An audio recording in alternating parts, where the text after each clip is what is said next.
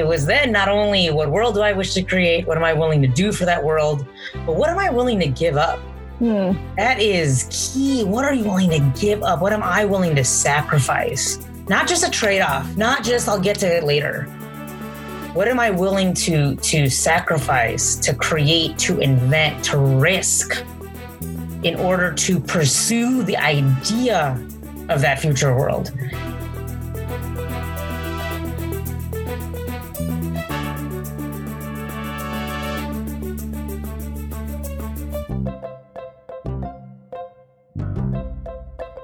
I'm Andrew Seligson. And I'm Emily Shields, and this is the Compact Nation podcast.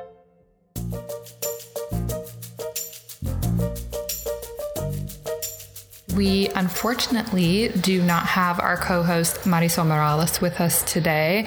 We're going to make do in her absence. I hope we didn't just lose a ton of listeners who are here only for Marisol, but I fear that may be the case. It could be, but if you are just a Marisol fangirl or fanboy, you will hear her voice on this podcast. She is not with us as we are recording this opening, but she will be present for the interview. So don't hit the stop button and toss your phone out the car window or whatever you might do. Don't despair. Skip forward 30 seconds at a time if you don't want to hear from us. That's right. But we do have some exciting updates across the Compact Nation. So just sort of hope everybody's surviving the summer and planning for fall as best as can be. I continue to be impressed with how hard everyone is working to get ready for that as best we can. So just kind of a shout out to everybody amid those significant issues at the moment. And we do have several summer opportunities going on to help support folks in that. So Andrew, do you just want to talk about what we have available yet this summer for some virtual learning? Absolutely. One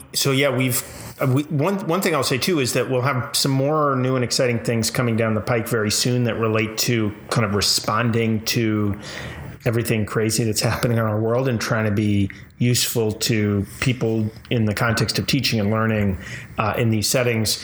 Right now, if you go to our website, compact.org, you can learn about what we call our Fusion course, which is an opportunity to learn about integrating community and civic engagement into online teaching.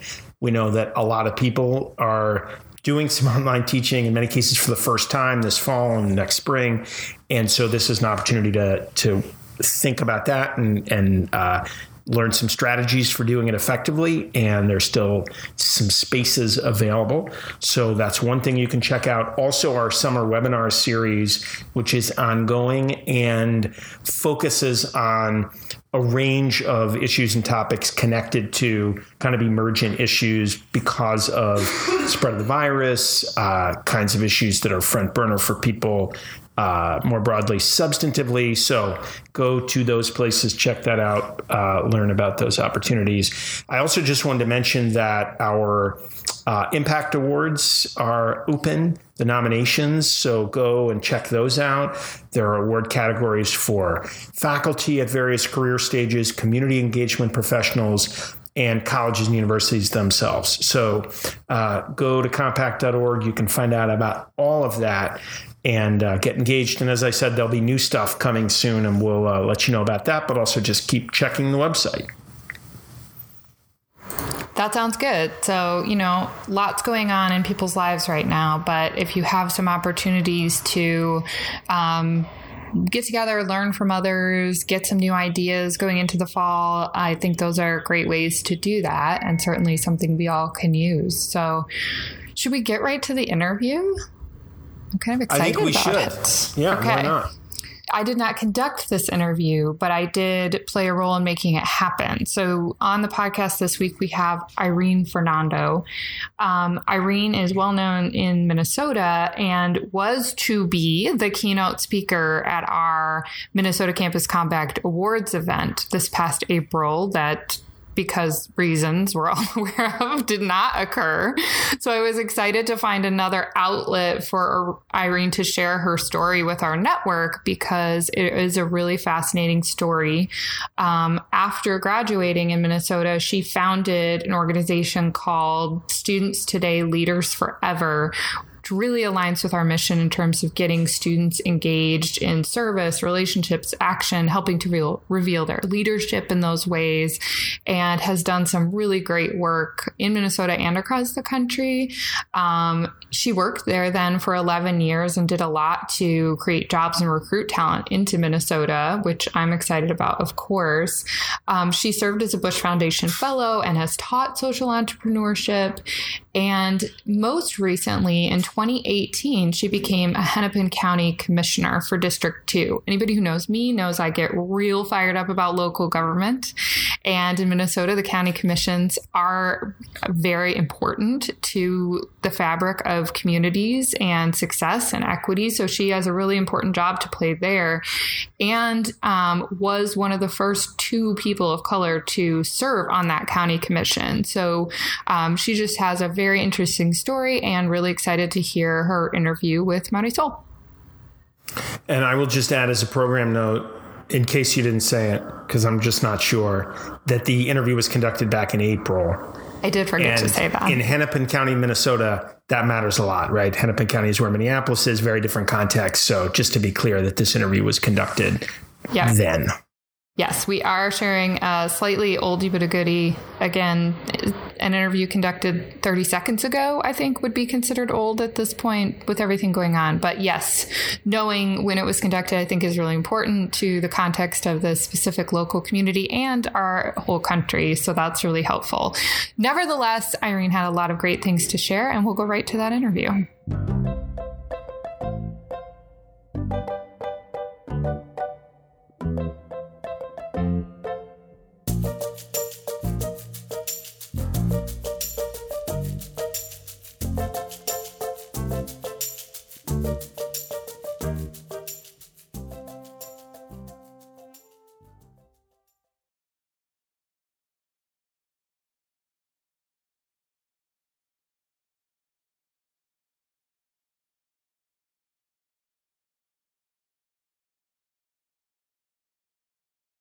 Irene, this is the first time we're meeting, but I've heard a lot about you and your work from our Campus Compact director from Iowa and Minnesota, Emily Shields. And so I'm excited to get to know you a little bit more and have you share with our audience a little bit about your story. So I think if you can just start off by telling us a little bit about yourself and how you got involved with student leadership and community action.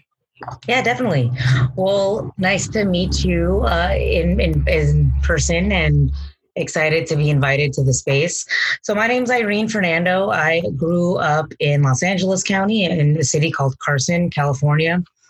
My parents are from the Philippines, and so I grew up in this very large and lively setting where, one had to learn how to have a voice, let's put it like that. And so although I grew up pretty introverted and quite shy in many ways, through that upbringing, I was able to find ways to develop an opinion and saw the value in making my voice heard, first as a much younger student, and then through high school, really through leadership positions with community service, with, we call it associated student body, so, student council, et cetera. Mm-hmm.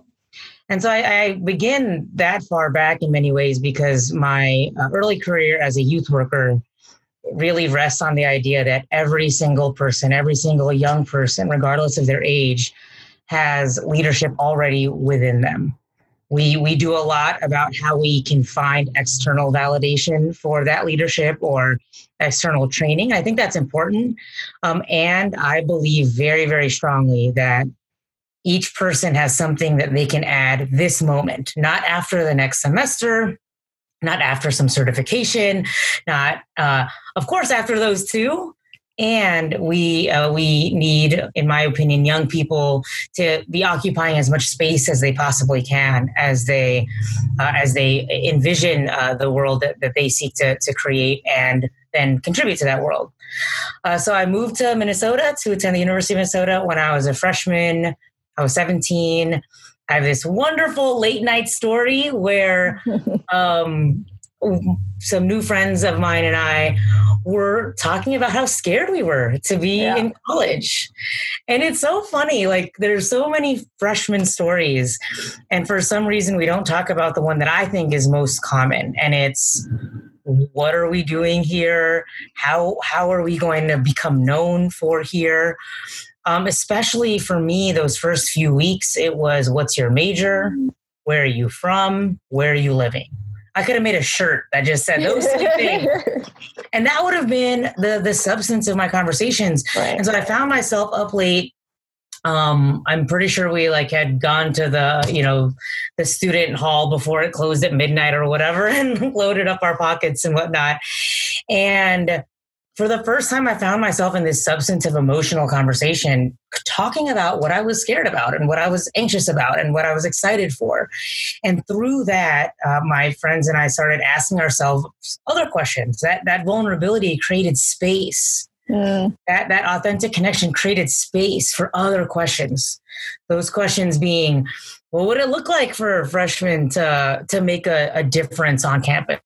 How might we create go beyond the stereotype? What would it look like and I mean, we were bright-eyed teenagers. So what would it look like to change the world? Right. How would that feel? What does that mean?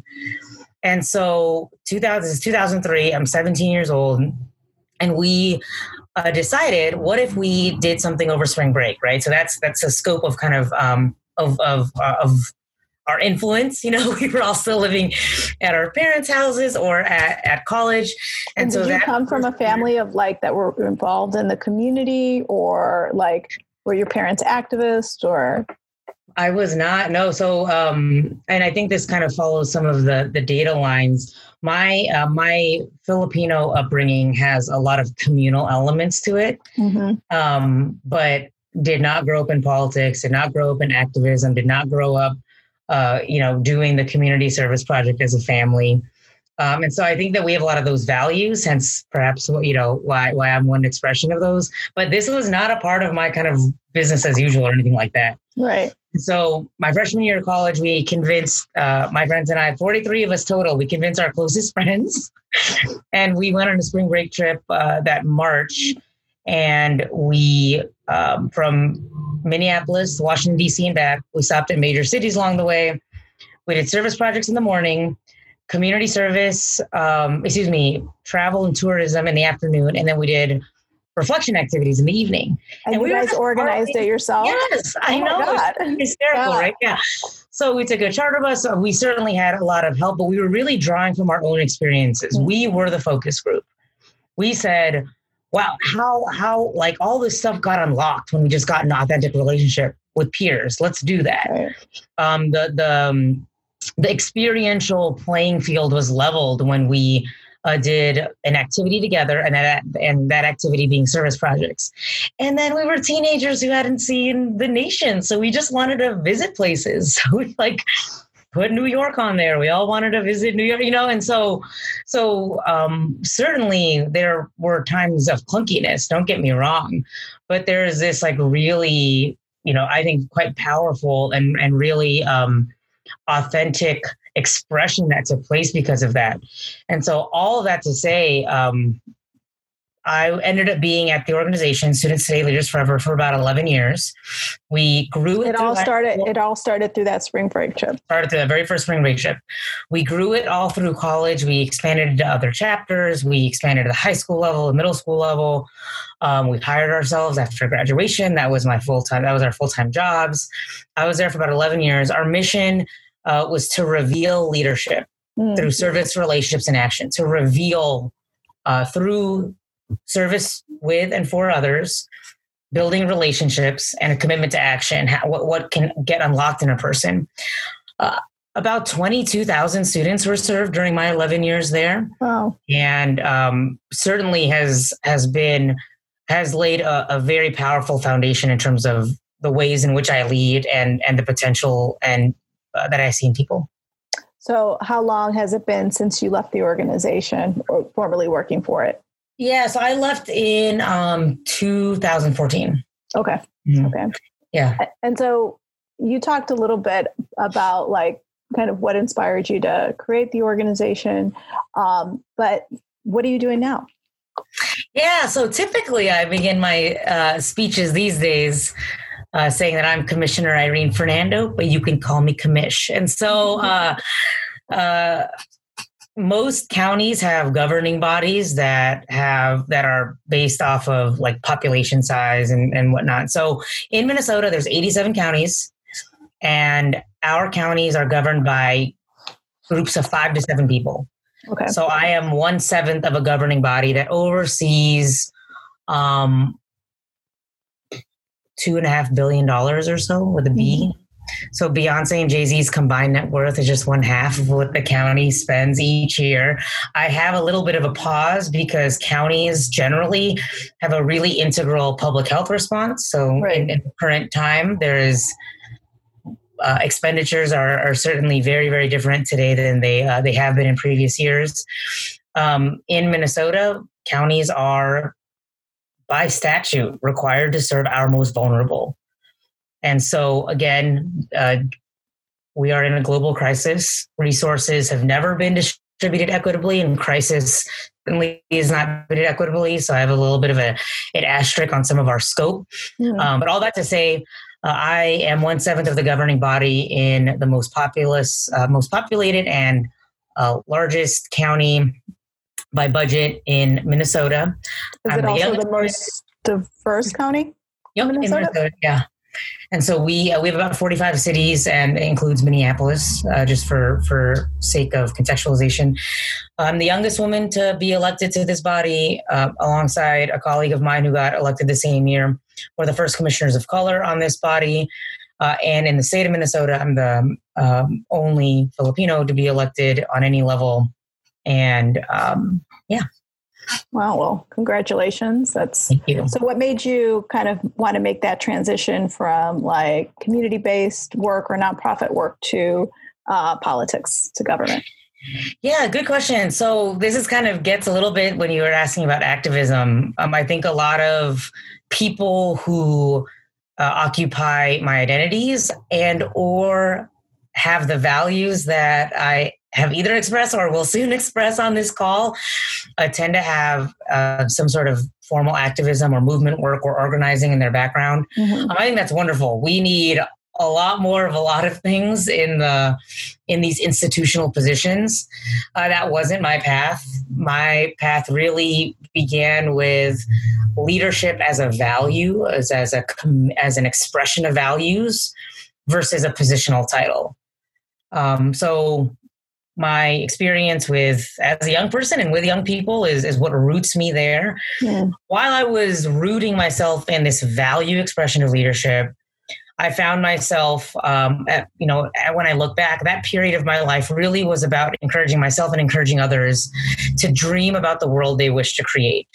Right? This makes a lot of sense, especially on college campuses, right? Like what would you envision for the world? What world do you want to be able to get up every day and go to, et cetera, that type of framing.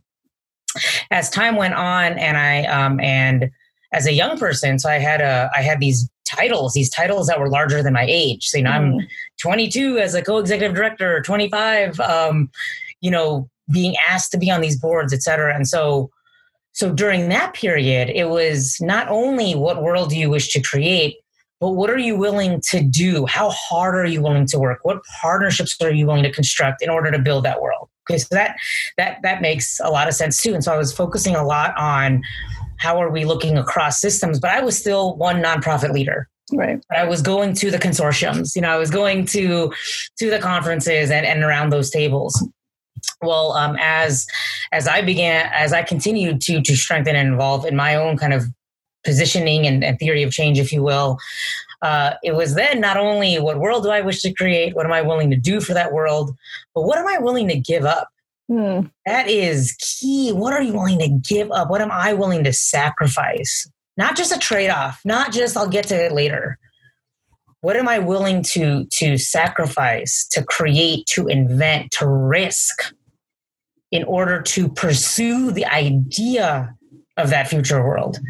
And it is from that set of questions and intersections that government was a relatively natural next kind of place to go, because of the scale by which government makes decisions. Right. I'll put it financially just to kind of drive the point home, if that's all right. It took me a little over a decade and my team to get to about $1.5 million of operating budget in our nonprofit. That's sizable for a nonprofit. That's actually kind of big. Then I was in kind of corporate sized nonprofits. And co-op work. In that work, I was able to grow to maybe like a $10 million set of impacts. Not that I was managing that, but my decisions had that level of impact. Mm-hmm.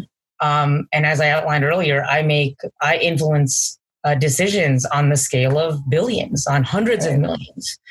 And so that's how I got to government, and specifically counties were the types of decisions that I'm making and who I'm advocating for. I am leading in this position to advocate for those who are marginalized or structurally disenfranchised.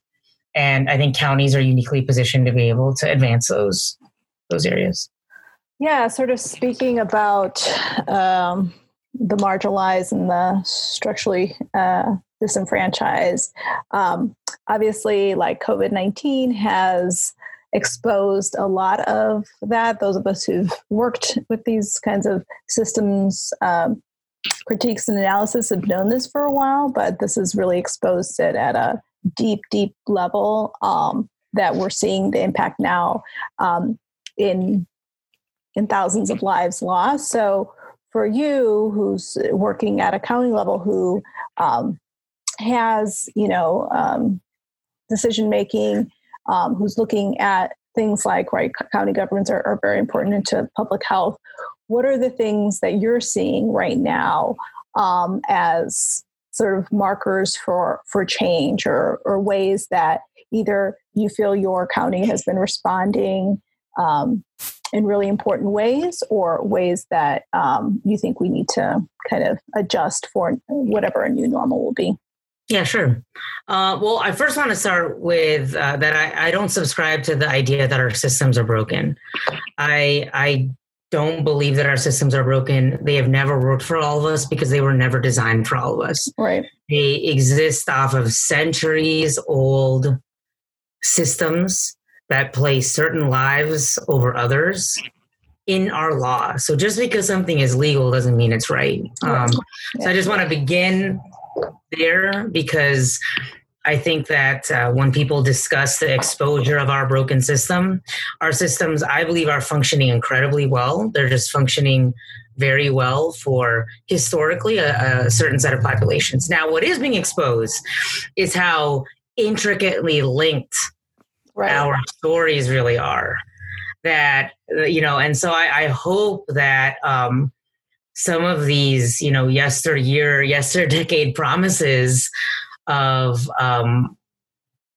that I hope that exposure is where our collective intellect will land. I'm not certain that is where our collective intellect and our collective heart will land. I just want to be really clear in terms of kind of my belief on that. So to get to some of the tactics of your question. Okay, so there are some laws that don't make sense. And so from a resident viewpoint, the pandemic is the cause for us being able to interrogate everything. Mm-hmm. So whether it is DMV work or marriage certificates or even death certificates, there's a certain amount of work that is, as it is presently outlined. Look at even voting. There are these in-person requirements. Even if it's not face-to-face, someone has to be physically somewhere. But with all the remote working and the work from home, which I fully acknowledge is an immense privilege. Right. Working from home, implies work and home and reliability and a whole set of things. Access and Right, like a ton of stuff. And still, why are all of these sets of services offered only in the daytime, only in certain settings, not very accessible, et cetera? So there's a set of things that we can even almost call it administrative that I hope we'll be able to kind of get through. There are other things that people might not have realized, such as internet currently being a commodity, not a utility. Right. With states mandating distance learning for young people, with colleges and universities mandating distance learning for their students, how is it that we are in a space where the thing that binds us all, outside of equipment, being the internet, is treated as a commodity, treated as something that can be bid, that I can pay for better service just because I have, greater financial backing or whatnot. So then there's things like that. In terms of where the counties hang out, mostly it's, I believe we are getting at better results that happen to align with my ideology, but we're getting there at a public health response. So I'll be specific. Right. We are trying to find much more dignified housing when we look at congregate settings. So think of shelters or encampments. Now, I ideologically believe that should be the case anyway, but right now we have a public health reason by which we must. Same thing with jails or prisons or correctional facilities. We have the ability to do electronic home monitoring. We have the ability to engage differently and more assertively with respect to public safety and criminal justice. And ideology aside, via a public health response, we're able to advance that. So there are things in that space that I think are also a way that we can make the right decision today and then allow us to have a really robust conversation for kind of future implementation. And I guess last but definitely not least, just where resources go. I mean, if they're, I would love to be in a really calm, intellectual, sound conversation around why it makes sense for the vast majority of profits to go to people that are not anywhere near the frontline implementation. Right. That is certainly not that is not a universally held belief at this current moment. Yeah. Thanks. No, it's in some ways it's both simple and complex, right? It's simply because we've created structures that are built on dehumanization and valuing some over others. And it's complex because the way that it's embedded across everything we do and how we live, and how it impacts, every aspect of our lives. Mm-hmm. So can you share with us, maybe, I think you alluded to it a little bit, but what was that transformational moment for you where you realized your own power and agency to become a community leader? And yeah, let's leave it at that. Yeah, sure. I don't have this great story about a certain moment, which always kind of surprises people, given what my accomplishments, but also even at times my personality. I have been very value centered. I know how I want to lead. I know, I know the energy and the inputs and the ways that I hope to have leadership, be expressed in my lifestyle and in my choices and my decisions. I also know who I'm serving and why I'm motivated to lead.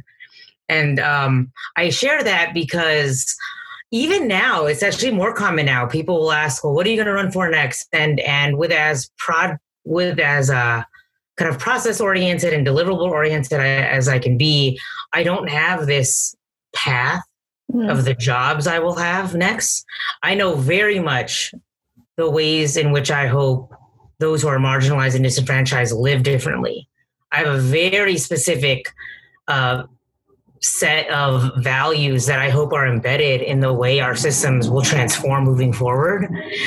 And so I think for me, it's less about a moment around occupying a space, but it's been more around a series of a lot of really authentic interactions with what would be considered ordinary people that are often not in the rooms. And that to me is what really drives me, that the weight of that responsibility and the privilege of being able to carry with me many, many, many told and untold stories of those that have come before me is more what strikes me. Part of that is likely because my parents are immigrants, and I have a high proximity to immigrant stories, stories of those who are undocumented, stories of people who were, either don't belong here or don't belong there or don't belong somewhere, and I draw a lot of strength from the idea that ordinary people at some point paved path that didn't exist. And so how can I, as an ordinary person, continue to pave path where one may not exist so that others can do so later? That's great. It makes me think, I don't know which book or poem, but like you make your path by walking it. And so, figuring out which opportunities come up and the ways that you are some ways kind of directed, right, by your ancestors or the spirits or whatever. So a lot of your work has also focused on equity. So can you share with us, like, how do you define equity and how do you work to advance that? Yeah, definitely. So I believe that those on the edges are who gets to define equity. And so I really wrestle with the highly academic or clinical decision-making tables somewhere who are defining equity through some set of methods that don't work for the people that are being studied. Now, I love academia. I'm in a program right now. I am all about methods. Like, I am down for that. And equity must be defined by whoever has less institutional power. That's just so I want to start there. And so I think equity is an experience. I sound at times a bit kind of abstract, but it is, which is kind of true. I'm really abstract until I bring something into focus. And so equity writ large, it is an experience. It's broad. That's dynamic. We need to have a lot of conversations about that.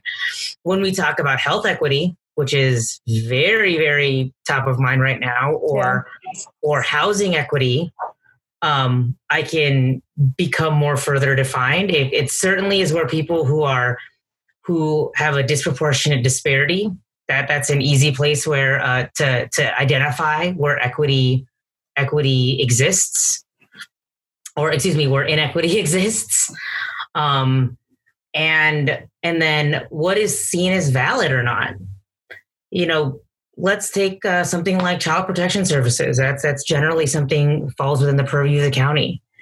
So who's to say that me speaking with a certain tone or a certain speed or a certain volume is safe or unsafe? Well, unfortunately, our laws have told us who gets to say that, and it might not always align with that cultural expression.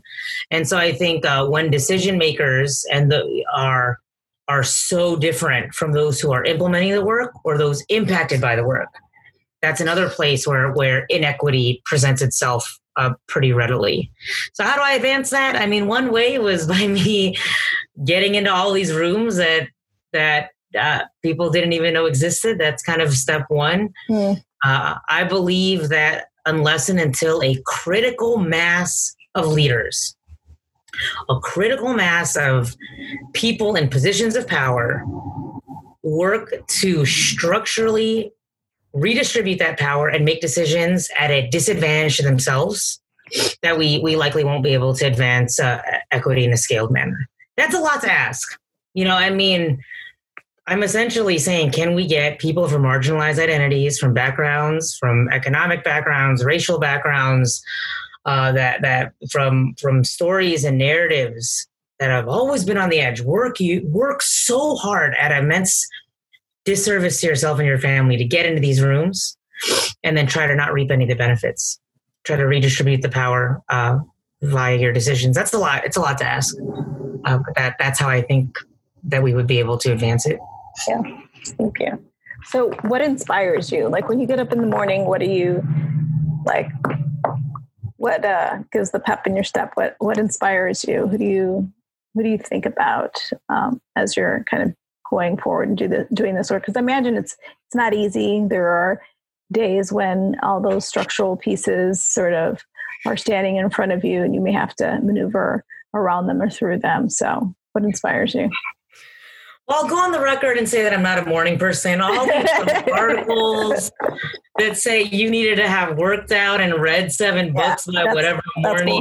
I just want to go on the record and be very clear that none of that is a part of my day. And so just to add a little joke in there.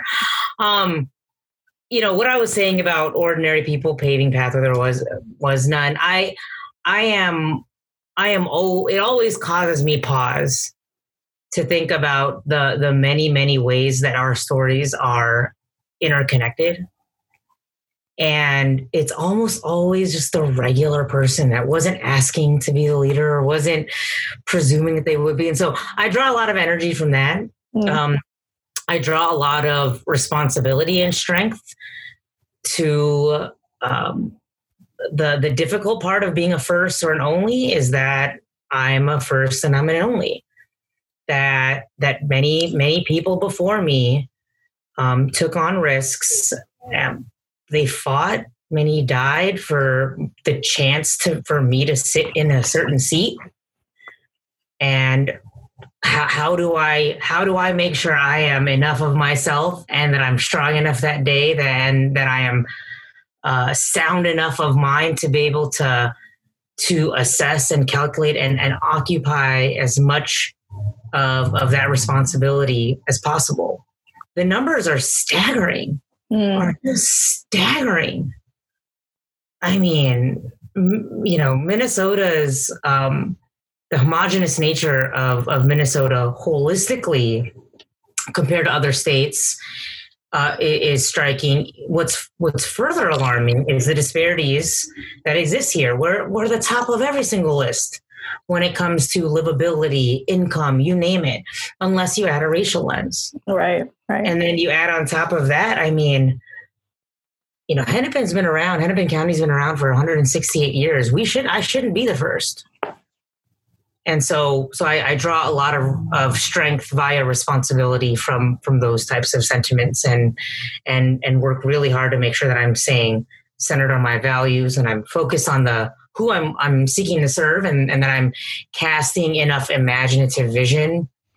Times of crisis are times of restructuring and reimagining and we must be demanding some of that now, but we need to be in a space to even be able to imagine. Right. In order to advance that type of thinking. And so is your family still in California? Yes, they are. Yeah. My family in the Philippines and in California. Nice. I used to live in California. I lived in San Bernardino for a while. Oh, nice. But I'm born and raised in Chicago, so I moved back here a couple of years ago because I have a teenage son. He wanted to be close to his dad, so we moved back. So I'm sure your family is very proud of you. Thank you. Yeah. Well, I mean, in true immigrant form, at my victory party, big party. I mean, I like parties. Yeah. So I threw a big party, victory party. Okay, I won historic collection. My mom literally went on and roasted me for the first few minutes of her speech about how clumsy I was as a kid, how reckless my sisters are. And anyway, in peak kid of immigrant fashion, I did a shout out to immigrants and kids of immigrants after this part. She ended her speech not with a thank you or congrats. She said, "Irene, fulfill your promises because that is what is expected."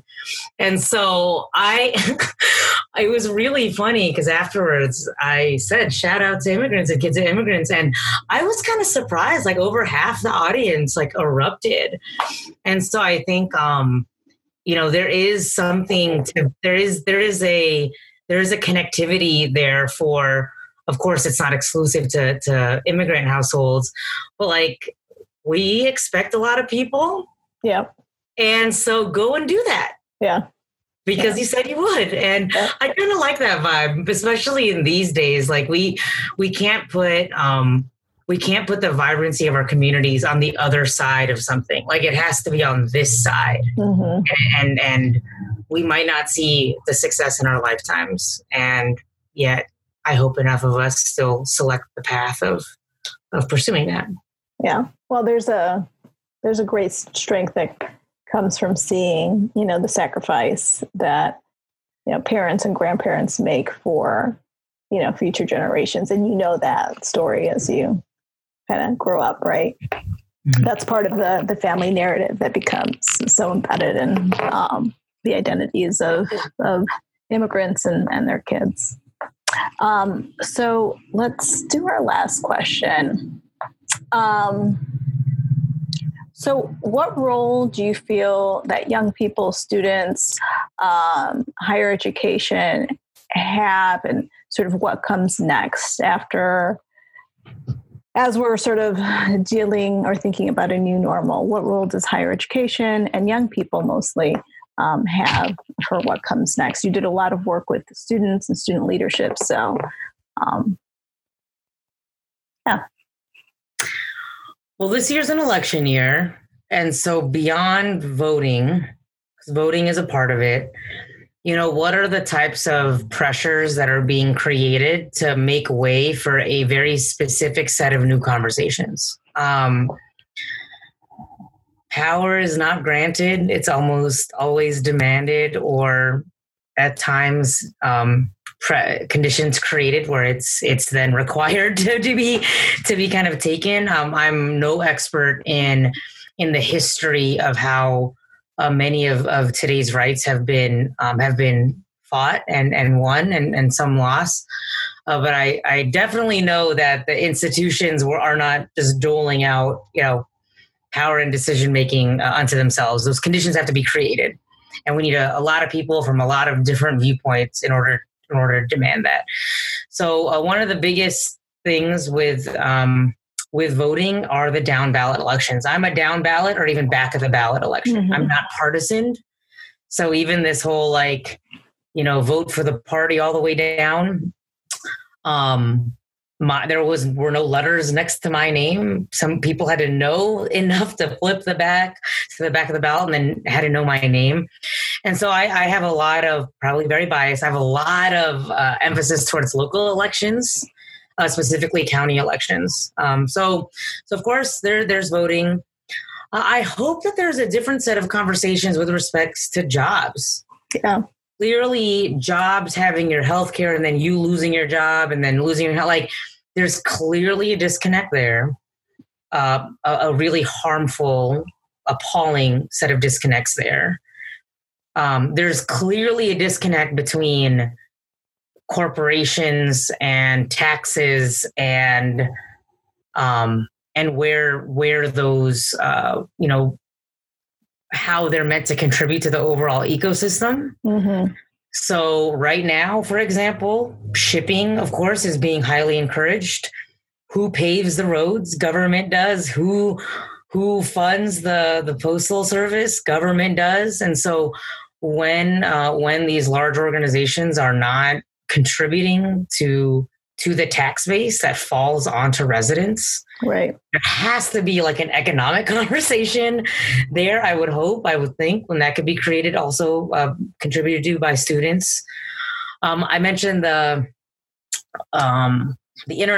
internet piece with distance learning. Again, what are the set of, what are people being required to do, and how is that a public good? Mm-hmm. And how is that kind of in the law? So I think that there's, my advice, generally speaking, especially to students, is first and foremost, never, ever assume that there's a group of people advocating on your behalf. Yeah. I know it's I'm not the lightest or most joyful maybe piece of advice, but it's literally how I begin, even with really young students. Yeah. So first and foremost, never presume that a group of people is advocating on your behalf. Second, if you are lucky enough to have a group of people advocating on your behalf, do not presume that they are inherently smarter than you.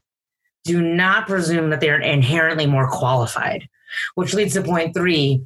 You today have a set of experiences, narratives, viewpoints, platforms that, if focused, you can contribute to the narrative. Now, I've been kind of abstract about a lot of things.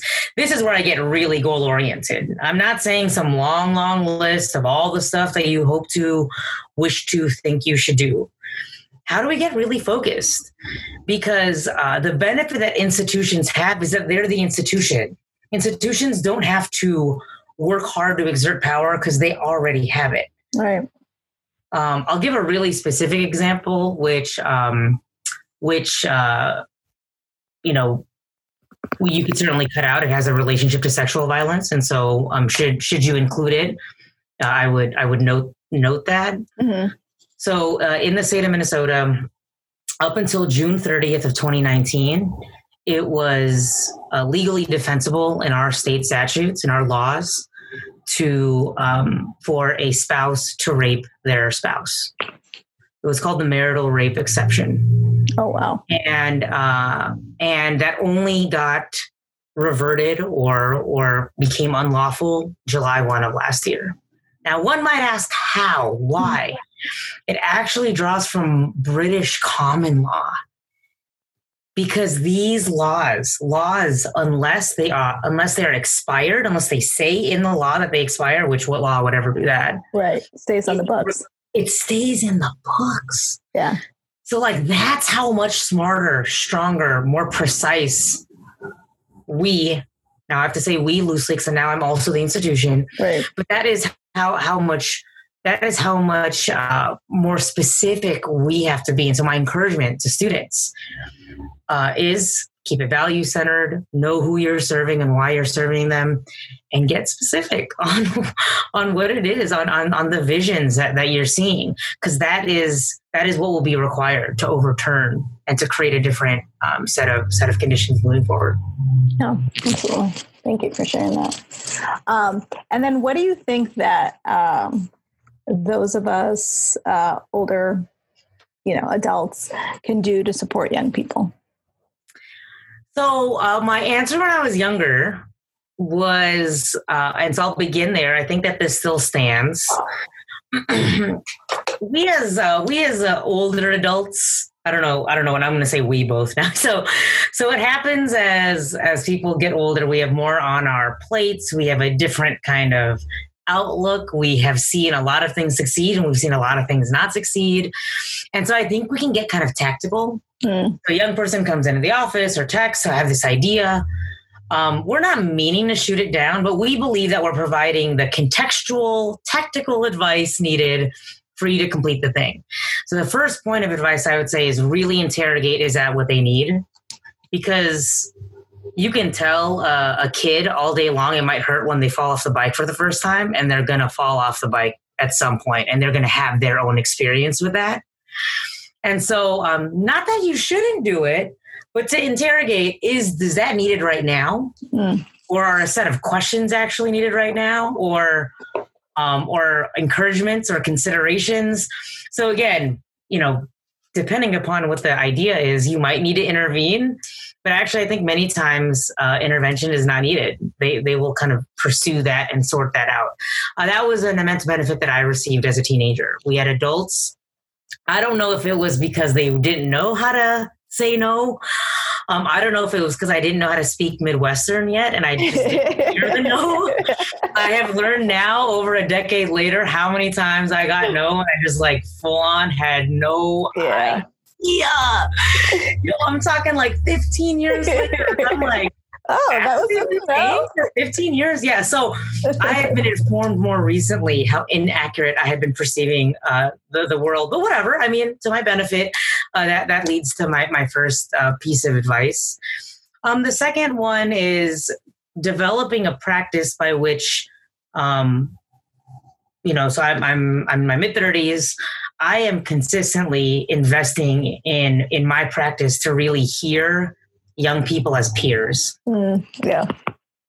And so it is really, really easy to say, cute, whatever, that's nice try.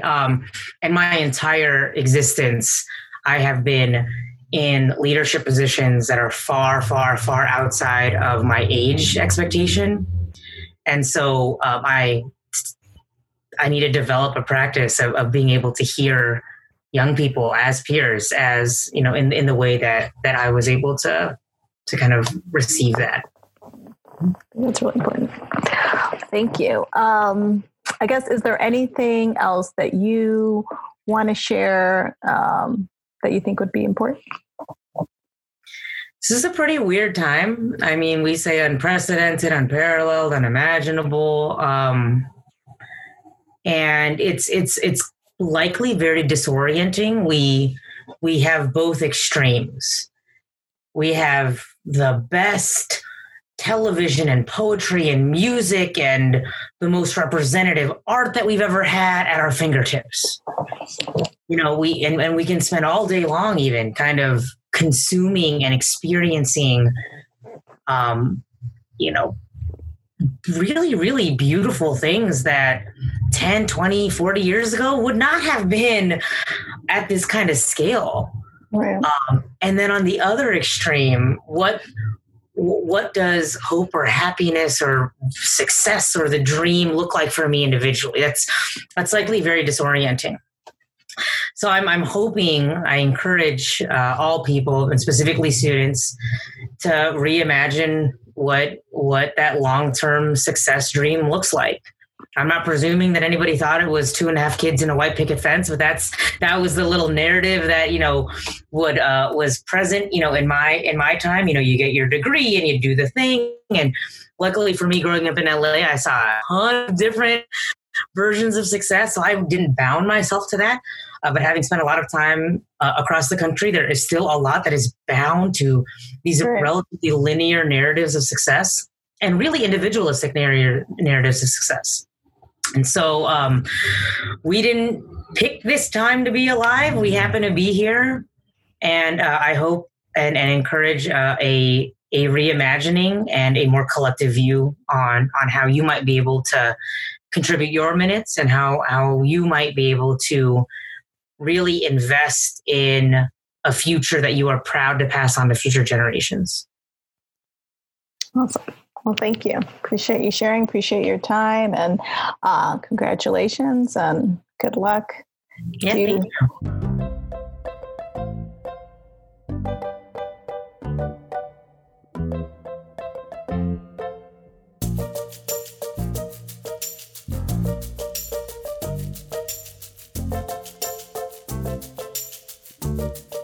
Okay, welcome back. Hope everyone enjoyed that conversation. So the two of us are just going to talk a little bit about what's sparking joy. I got to say, as we discussed earlier, I'm digging deep. It has been a long time at home with kids, and that's continuing. And, you know, life is good and also hard. But I think what sparked joy for me is what sparked joy for a lot of people this past week and weekend, which was the release of Hamilton on Disney Plus. I did have the opportunity, thanks to our amazing colleague Natalie Ferlette in Illinois, to see Hamilton live in Chicago the year before last. My children have listened to the soundtrack quite a bit, so getting to watch it with them was really, really exciting and fun.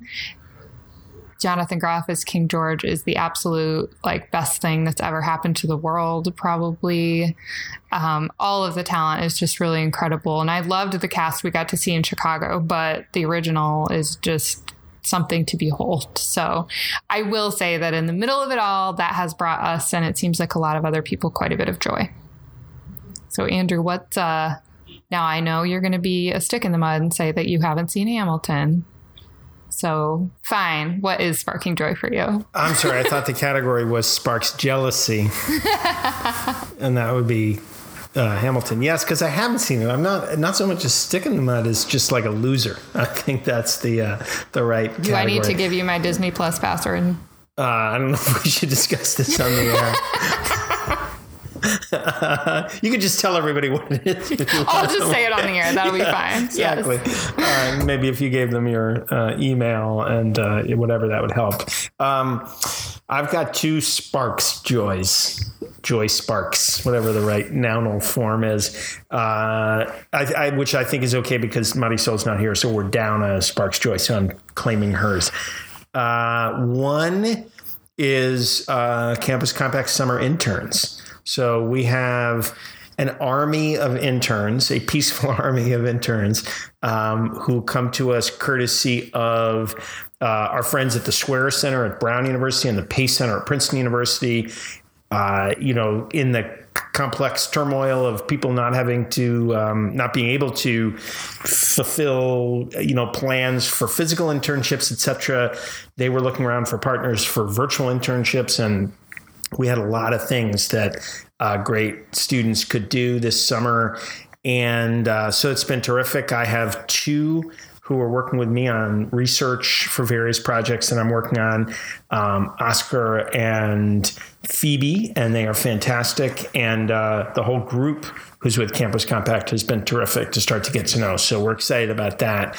And for me, having spent like a long period of my career on campuses and then not, there's a lot that I don't miss about the insanity of being inside an institution of higher education. But one thing I always miss is that I love spending time around students. So this has been very fun. The second thing, I just read a great piece of writing that I wanted to mention. So I think like today on the internet, which won't be the day people hear this, but today on the internet, there's a lot of attention to this open letter in Harper's from a whole bunch of folks who are concerned about their view that there's a kind of anti-free speech vibe that has emerged as whatever. I don't need to articulate what their view is. You can go read the letter. It'll take you 34 seconds. But there's a piece that, if I understand the sequencing correctly, was not written in response to that letter because I think it came out before it, but it reads as a really good response to that letter. So it's by a journalist named Osita Nwanevu. It's in the New Republic. The piece is called The Willful Blindness of Reactionary Liberalism. And it's just a really good piece of writing about what the real values of liberalism are. And from the author's perspective, why the idea that the kind of identity-based movements that have moved into the fore in the context of racial justice, whatever, his argument is the notion that they are in opposition to the real values of liberalism is just a deep misunderstanding of the liberal tradition. It's a really good piece of writing. I'm a political theorist by training. I'm into that stuff, but it's written, I think, in a very accessible way, but also a way that anybody who's kind of deep into that stuff would take seriously. So I just really enjoyed reading the piece and recommend it. And as I said, it happens that the timing, which I think is a coincidence, it just reads as a really good response to that position. So if you're interested in seeing what is the thoughtful reply to that letter, this, I think, counts as the answer.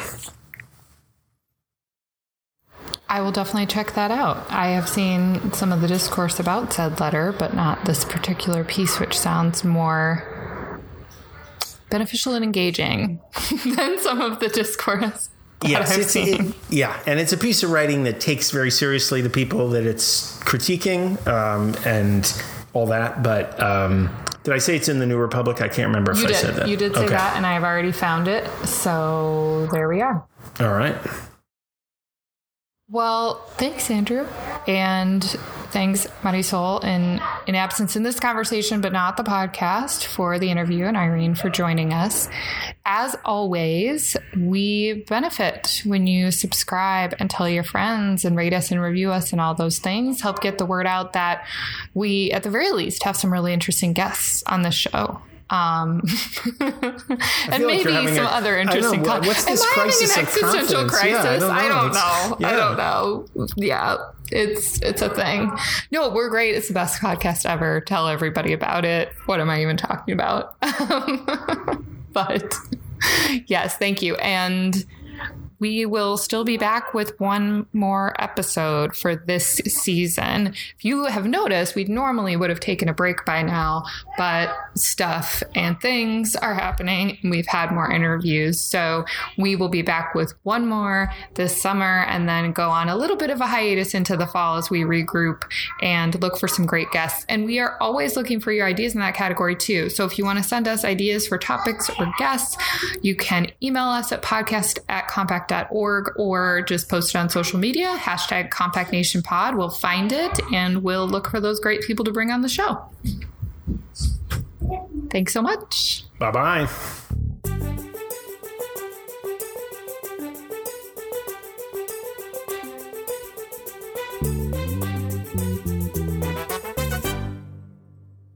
Compact Nation podcast comes to you from Campus Compact's national headquarters in the Leather District of Boston, Massachusetts. Our hosts are Marisol Morales, Emily Shields, and me, Andrew Seligson. Our producer is Molly Altiorem Leaper. Music is by Andrew Savage. You can find more of his music at andrewsavage.net. As always, you can find us online at compact.org/podcast or on social media at #CompactNationPod. Thanks for listening. I am the Podcat.